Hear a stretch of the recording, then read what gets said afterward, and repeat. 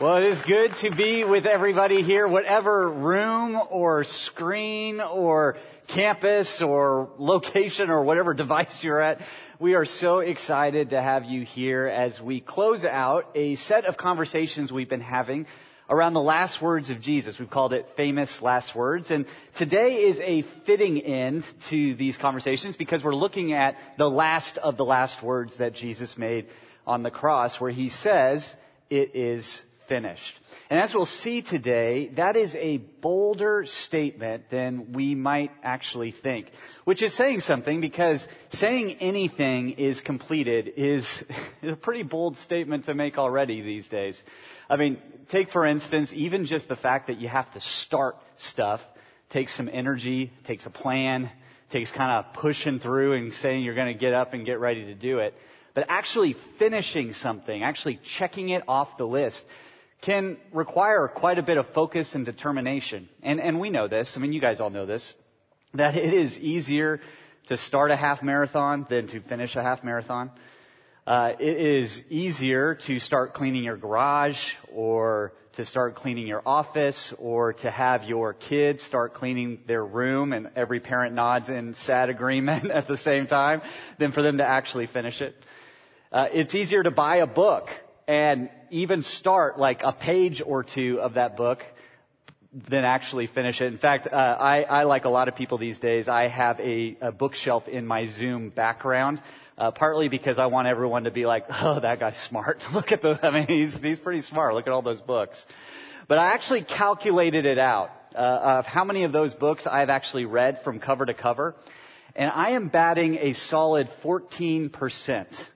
Don't judge me. Don't judge me. If you do that same activity yourself, you may be a little surprised as well. What complicates completion is also that we have different standards on what finished really means. I am what you would call a big picture kind of person, which means I am a big picture kind of cleaner. And so when I walk into a room, I want to clean it to the level where if someone else walks into the room, they're kind of like, yeah, it looks like everything's in order. Like things are kind of put in their space. Everything, looks okay. Don't turn on the lights. Don't put a microscope next to it or anything. But, does it feel clean? My wife jokes with me that I am an 80% cleaner. And what that means is that 80% seems to be the threshold, that if I get the room kind of somewhat over that threshold, then I just kind of check that thing off. But she cares about the 20%. She is 100% cleaner. So when I clean a room and I say it is finished, but, there's some dishes in the sink or some crumbs on the countertop, or a half, drunk cup of coffee that's kind of hanging around the side there. Like those are like flashing lights to her where she just can't check those off. It's like for her, it's not finished. Done for me is not done for her. I say all this to say that when we hear the words of Jesus today where he says it is finished, we can have different ideas of what he means by that too. Some of us could say, hey, is he referring to the fact that, his life is over? Is he referring to the fact that his time of suffering is done? Or maybe his time of teaching ministry on earth is over? Since it's connected to his death, since it's said on the cross, I think most of us would say, hey, his death has a part of that completion. And some of us may jump in and say, well, I know the answer to that. That, what he finished is he died for our sins. And yet that raises a lot of questions as well. Because, well, why did he need to die for our sins in order to complete what he set out to do? In fact, there's a growing number of people who are pretty disturbed by the cross, where they feel like, man, that feels like kind of a cruel act by God to have his son come and die on the cross, and that's the mission that he was set out to do. Some people have asked a really good question where they say, well, why can't God just simply wave his hand and forgive everybody? Because he asks you and I to simply forgive. Like, why can't God do that himself? That's a really good question. And if you want an answer to that, you can email Jeff Jones at chaseoaks. No, we'll talk about it today, I promise. understanding what Jesus completed at the cross is really, really important. In fact, I would argue that it affects everything about your experience at church, everything about your experience with God, everything about the level of peace versus angst that we experience in our life. This is big stuff. At Chase Oaks, we talk about how we don't sweat the small stuff, but today what we're talking about is big. And it's not just big because I say it's big because it's what Jesus said was big. That despite the great importance of his teaching, his example, his works of compassion and power, Jesus made it clear that he had a central focus in his life, a central mission that he was here to complete. And he says this throughout his ministry, but one of the places where he makes it abundantly clear is in Matthew 20, where he says in verse 18, listen. He's like, just listen to me. I'm going to lay it out as plainly as I possibly can. He said, listen, he said, we're going up to Jerusalem, where the Son of Man, that's often how he talked about himself, the Son of Man will be betrayed to the leading priests and the teachers of religious law. They will sentence him to die. Then they will hand him over to the Romans to be mocked, flogged with a whip, and crucified. But on the third day, he will be raised from the dead. Jesus is saying, I'm just going to lay it out as plainly as I can. That this is what I am here to do. This is what I am on a mission to do. Now, as is often the case in Scripture, the disciples don't quite get it. They kind of actually gloss right over this when they hear him talking about this. Say, hey, Jesus, that's great. I mean, that sounds pretty bad, but I mean, that's great. But can we ask you a favor? And right after that, when they ask him the favor, they say, hey, when when the kingdom of God comes in all of its fullness, can we have like the choicest seats in the room? Can we sit at your right hand and your left hand? And Jesus responds this way. He says, Jesus answered them, you don't even know what you're asking. He said, you have missed the point. Are you able to drink from the bitter cup of suffering I am about to drink? He's like, you're not even understanding if you're asking and jockeying for positions in the kingdom. I'm here to do something that only I can do. For even the Son of Man came not to be served, but to serve, and to give his life as a ransom for many. In his ministry, Jesus is laser focused on what he's here to do. In fact, he said that this was, in the slide even before this, he said this was the reason he came. Like, this is his whole point of being here, was that he came to give his life away willingly, lovingly, purposefully, as in his words, a ransom for many. Now, he uses an interesting phrase in here where he talks about this bitter cup of suffering that he must take on in order to complete his mission. This isn't the only time he talked about it. When he is in the Garden of Gethsemane, right before he's about to be arrested, before he's about to be executed on the cross, he is in anguish, the Bible says. He's sweating to the point of tears and even to the point of blood. And this is what he mentions again, the cup. He says, my Father, if this cup cannot be taken away unless I drink it, your will be done. This cup is an interesting image. And even when he described it as a bitter cup, that's a pretty intense thing that pops to our head. At least it is for me. A couple of years ago, I started having pain in my lower back. And so I went into an urgent care and they ran a few tests, and the tests came back indicative of kidney stones. Now, when I'd never had those before, but I started to find out that a lot of people have, because I would go up and people would ask me like, hey, they'd known that I wasn't feeling great and say, hey, what was it? And I say, well, they think it's kidney stones. And I had so many people that reacted like, oh, I've had those. Worst pain I've ever experienced. Like childbirth for men.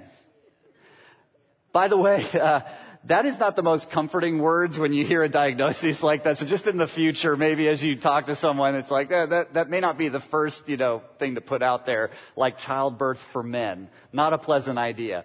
But one of my relatives, my wonderful stepmother-in-law, her name is Franny. She's a fiery redhead, just wonderful person. She didn't react that way with just kind of those words or like, well, tough luck for you. She said, Eric, we've got this. She's like, for the last hour, I've been researching home remedies on Google, on things that you can do for it. And I found out that if you drink something, and I brought some of this with me, if you drink some of this is apple cider vinegar. She said, if you drink some of this, it will dissolve the kidneys in your body. She's like, do you want to give it a try? And I said, well, in the face of childbirth for men, I will try anything. So she said, well, here's the deal. You have to pour 6 to 8 ounces of it, and then we got to just drink it back. And I was like, okay, all right, I'm game. Let's try it. I don't know if you've had any experience with apple cider vinegar, but that's some potent stuff. I had thought about trying to drink some of this up here today, and decided that would not go very well. I'm being encouraged by people right now, but I don't think I could recover because it is so bitter. Now, I found out some staff actually do take apple cider vinegar every single day. They do it for some health benefits and all that. But when they do it, they actually dilute it in warm water. And that's a pretty key point here, because when Franny gave me her advice, while well-intentioned, she didn't mention the diluted part to it. And so we slugged back 6 to 8 ounces of apple cider vinegar in the body. Now, that was some of the worst experience that I've had. But later on, we went in to get a CT scan, and we found out that either I never had kidney stones or the apple cider vinegar just totally blasted it out. They did find I had a hole in my stomach. I don't know where that came from. No, they didn't find that. But that was an amazingly strange, awful experience that did help. But the reason I mention that is, what would cause Jesus to have that kind of reaction to something? That bitter cup, distress in the garden. What would cause him to have that kind of experience? We might be tempted at first to say that what the bitter cup of suffering is the physical torture that he was about to experience on the cross. And as we've talked about in this set of conversations, crucifixion was designed in such a way as to inflict the maximum amount of pain over the longest period of time as possible on the person that is being crucified. However, throughout church history, there have been many people of faith, many martyrs who have had really horrific, gruesome deaths. And in the face of those horrific deaths, they, are recorded oftentimes of being people of relative calm. Sometimes even a sense of joy that they were counted as being worthy to have suffered for the cause of Christ.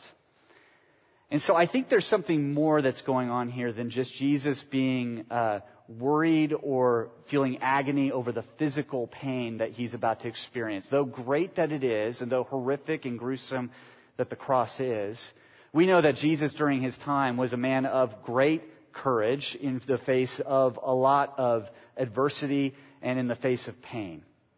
And so what is the cup? Throughout Scripture, particularly the Old Testament, and also in parts of the New Testament, the cup is a symbol for God's wrath. In Psalm 75, the psalmist writes about God pouring out his wrath as a judgment of the wicked of the earth. In the book of Job, there is talk of a wicked person drinking in the wrath of God's judgment, among other places. Now, wrath is a scary word. It's one that, depending on your background with church and experiences with God, can evoke some of that fire and brimstone imagery that we're probably tired of from some of those experiences. So I'm going to ask that you would stick with me for just a moment as we kind of dive into what wrath is. Because I think our experience of wrath, the way that either we've expressed our anger or the way that we have received anger, is different than what we're talking about when we talk about God's wrath. For example, my wife and I have a 4-year-old. His name is Owen. He's also a verbal processor, which is great. He's in this age where he just lets you know what he's thinking. And he's experiencing how to learn about all of his emotions. And so it is not uncommon to hear 4 or 5 times a day in our house, "I'm so mad. Mad, mad, mad." You know, kind of scrunches up his face just like that. And you would race in there and you're thinking like some major crime has been committed, only to find out that he just couldn't find like the right crayon color for his picture that he was trying to do. But it's like he just, you know, you have to admire his honesty, because I think a lot of us probably throughout the day want to say mad, mad, mad, and we just learn to kind of stuff it down somewhere or, you know, figure out a different way to express it. But God, and this is important, and I think it's obvious, but we probably need to say it. God is not some immature 4-year-old being. He's eternal. The Bible talks about him being holy, which means he is completely set apart. And so when it comes to just flying off the handle at some random moment, a timeless God who is eternal, that's not how he acts. That's not who he is. He is not vindictive. He is not malicious. When we talk about his holiness, we say that he is perfect and that he has perfect justice and love, that he is holy and set apart. And so when we talk about his wrath, what we're talking about is his steady, uncompromising, unrelenting antagonism to evil. That's who he is. That in his nature, he is so holy that evil is just not able to be in his place. And I think deep down, we want him to be that way. Because as we try to make sense of our world and all the different things that are happening, I often find myself crying out for justice and trying to make sense of some of the atrocities that are happening in the world, to know that there is a holy God who is present and is over all of it, who's perfect and holy in justice, is comforting to me. But God's holiness is a challenge and a problem to us as well, because we're not him. And we're not God. In fact, that's the kind of, if you want the short answer to the question we talked about, like, hey, why can't God just wave his hand and forgive and just be done with it? It's making a bad assumption that we are God, because we are not. You know, when someone sins against us, it's personal and it hurts and it's a problem. But when we sin against a holy God, it is to a whole other level. It's at a place where we are sinning against the very person who created the laws we're breaking. And so when you take that perfect nature of who he is and our imperfection of who we are, there is a wide chasm between those two. In fact, the Bible talks about it in the book of Romans, where there's no one, like no matter what you've done or how good you've tried to be or how many great things you do or how just you are in your life or things you fight for, that there's still no one that actually can ever measure up to the greatness and the holiness of God. We all fall short. And that when it comes to the idea of sin, that sin is not just acting naughty. It's not just a, regrettable lapse of judgment or an oops. That sin is an active rebellion. It's a deep condition of the heart, as Jesus would talk about it, that is trying to place ourselves in the place of where God is, making ourselves the ruler, making ourselves the one who is in charge, putting ourself and our selfishness kind of on full display. And the book of Romans also talks about, in that sense, in the case in front of a holy God, that the penalty for sin in the face of a holy God is death. So this is what makes the cross remarkable to us, is that there is nothing that said that God had to make a way, but in his perfect love, he did. He said that I'm not going to just stay away. I'm going to engage, in his perfect love and in his perfect justice came together at the cross. And the way that it did it is that God turned his wrath on himself. Theologian John Stott, who wrote a great book, if you ever want to take a deep dive into this, it's called The Cross of Christ, words it this way, and I think it's really great. He said, in order to save us in such a way as to satisfy himself, God through Christ substituted himself for us. Divine love triumphed over divine wrath by divine self-sacrifice. For the essence of sin is man substituting himself for God, while the essence of salvation is God substituting himself for man. Man asserts himself against God and puts himself where only God deserves to be. God sacrifices himself for man and puts himself where only man deserves to be. That's what was happening at the cross. Jesus taking on the full penalty of sin, the full wrath of God as our perfect substitute so that we could connect with him. And if the agony of expecting what was going to happen at the cross was so great for Jesus in the Garden of Gethsemane, imagine what the reality must have felt like to bear all of the sins of the entire world, of all time, at one moment. God makes it clear that he didn't do this just because he had to. He did this because he loves us. In fact, this is a great reminder of this, that this is how God showed his love among us. He sent his one and only Son into the world that we might live through him. This is love, not that we loved God, but that he loved us and sent his Son as an atoning sacrifice for our sins. So that brings us to our famous last words today, where Jesus is up on the cross. He's not just agonizing over the expectation of it. He is actually up there. And John words it this way in chapter 19. Jesus knew that his mission was now finished. And to fulfill Scripture, he said, I am thirsty. A jar of sour wine was sitting there, so they soaked a sponge in it, put it on a hyssop branch, and held it up to his lips. When Jesus had tasted it, he said, it is finished. Then he bowed his head and gave up his spirit. I highlighted it is finished, not just because it's our last words that we're looking at, but that actually these three English words are one word in Greek. That's the original language that the New Testament was written in. And this is actually a pretty rich word. It's tetelestai in Greek, which is an interesting, it's a very rich word. In fact, let me throw it up here. Tetelestai. Tetelestai is in a different tense. I feel like I have to get into a little bit of like grammar house rock or schoolhouse rock here for a second. But in English, there are three main tenses. There's past, present, and future. But in the Greek language, there are 6 tenses. It's more nuanced, and it allows us to kind of get a richer meaning from each of them. And so tetelestai is in the perfect tense.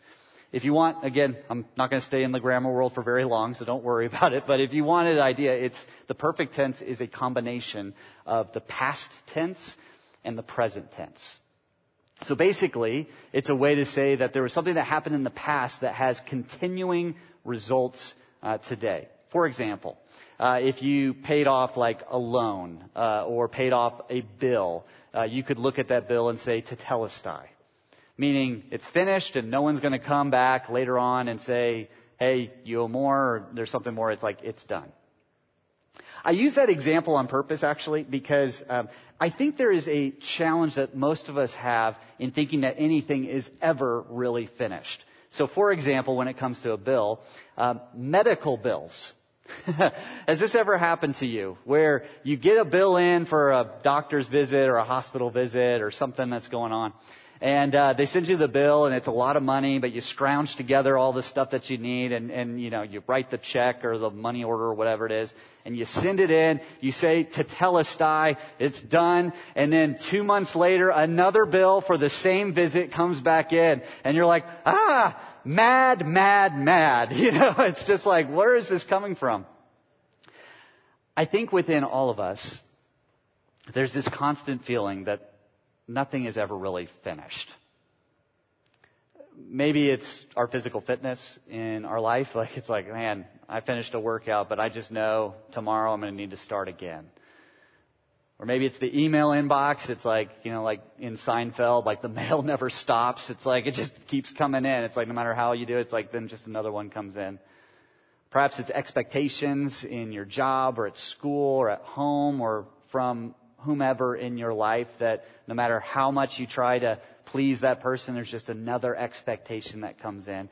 I think we all live with this sense that it is hard for anything to ever be finished. It's why I think when we come to our relationship with God, there is a danger that we all face, myself included, of living with what I would call an 80% mentality. Kind of like my 80% clean. It's sort of like an 80% mentality with Jesus, where it's like, hey, Jesus, where we kind of almost picture Jesus saying it this way, where he's like, hey, you know what? I did so much at the cross. Like, I suffered for you. I died for you. I rose from the dead for you. So, I got us pretty much there. Can you just do that last part? Like, can't you just, actually, pick up your boots and just make it work? Whether it's stopping like a bad habit that we, feel like we fall into regularly, whether it's like church attendance or, anything in our life, that we feel like that there's this extra 20% expectation that often falls on us. I think that's a really easy mentality to have. And when we have that mentality, whether we would say it or not, like maybe some of us do believe that, but there's probably a number of us that say, I don't really know if I believe that, but sometimes we live it that way. I think there are some indicators that pop up in our life when we have that 80% mentality. At least it is for me. Like guilt or stress. Even on the opposite side of this, a self-righteousness or pride, like, look what I did for you, God. Like, yeah, you should be proud. Shame, weariness, and anger. I think these are indicators that we have to maybe pay attention to in our heart to say, okay, am I really buying into finished is finished in my life? Or is this really kind of about me earning something? Is it really about me kind of saying, look what I did, or making excuses, or trying to show off a bit? That these indicators in our life might be some of those things that would say, you know what? Do I really believe it's finished? And I think what Jesus would say to us today, I know what he's saying to me, is tetelestai. It is finished. Not in a kind of sort of way. Not in an 80% sort of way. Not in an inspirational, like, this is a great picture of a life, now do your job and try to make it work. But in the perfect tense sort of way. If you don't believe me, there's some extra verses that I just think cement this. It's almost like the New Testament's trying to hammer this home in our life. Like in Romans, it says, but God demonstrates his own love for us in this. While we were still sinners, Christ died for us. And since we have now been justified by his blood, how much more shall we be saved from God's wrath through him? For if while we were God's enemies, we were reconciled to him through the death of his Son, how much more, having been reconciled, we shall be saved through his life. Not only is this so, but we also boast in him through God, our Lord Jesus Christ, through whom we have now received reconciliation. Or put another way, in Isaiah 53, he was pierced for our transgressions. He was crushed for our iniquities. The punishment that brought us peace was upon him, and by his wounds we are healed. Our sins are a big deal. They sent Jesus to the cross. Like, we shouldn't be casual about any of it. And yet, Jesus says we can have peace. We can be healed 100%. This is the main point of the message today. In fact, I'm going to ask you, humor me for a second, whatever room you're in, and in this room, if you humor me, can we just say this out loud together right now? 100%. Go for it. 100%. That's what he did for us. That he paid the penalty yesterday, he paid the penalty today, and the penalty will still be in power in the future. He paid for it 100%. And some of us, maybe we've never heard it this way before. Maybe we didn't know that, hey, it is based on the work of Jesus. It's actually not based on anything that I'm doing or that you're doing to make our way to heaven, that none of us could make it there on our own, and that God's wrath is real and it's big, and that Jesus drank that cup of wrath for us. And he paid for it 100%. So maybe today is an opportunity for you to kind of say, you know what? I need to reject that 20% mentality that I got to work my way there, or my 12% mentality, or even a 2% mentality, and I got to put 100% of my trust in Jesus. Maybe for others of us, or maybe all of us, if we've made that commitment in our life, but we're still wrestling with this like I am, it's a chance to say that if we're feeling any guilt today at a moment, that we remember 100%. That there is not one of us that earned our way there. And that when we have trusted in Him and put 100% of our weight in Him, we are adopted into His family as sons and daughters. That He doesn't just throw us out at one indiscretion. He's like, I paid the penalty for you 100%. And maybe for some of us, me included, where we get kind of a big head and we start to have some pride and say, you know what, I'm a better person than that person. I'm a better Christian than that person, a better parent, student, whatever. Maybe today's a day to remind ourselves of 100%. That all of us are equal at the foot of the cross. None of us were earning our way there. And all of us needed 100% of God's work at this. And the last thing I would say is this. That maybe all of us in this time of stress and anxiety, where we're not feeling at peace, where we're feeling kind of just like there's so much swirling around, that maybe today is an opportunity to remember 100% that you can have peace with God. It doesn't mean that our sins won't have some consequences in some of our relationships or some of the things we've got to deal with, but the biggest issue, alienation, separation from the God who loves us, has been paid for 100%. Now we can have peace with Him. And that's really good news. Let's pray. Father, we love You and we recognize that You are holy. And we confess that sometimes we might be just a little too casual about that. That sometimes we might kind of just sort of talk about You without really recognizing just how big You are and how deep that chasm is between who we are and who You are, and how big of a sacrifice Jesus made on the cross. And so we're grateful for Him. We remember Him tonight. We're grateful that He rose from the dead so that death was conquered. And Father, as we continue to worship in the next few songs, we want to worship out of a spirit of gratitude. That we don't deserve any of it, but that You paid for it 100%. We love You. It's in Jesus' name we pray. Amen.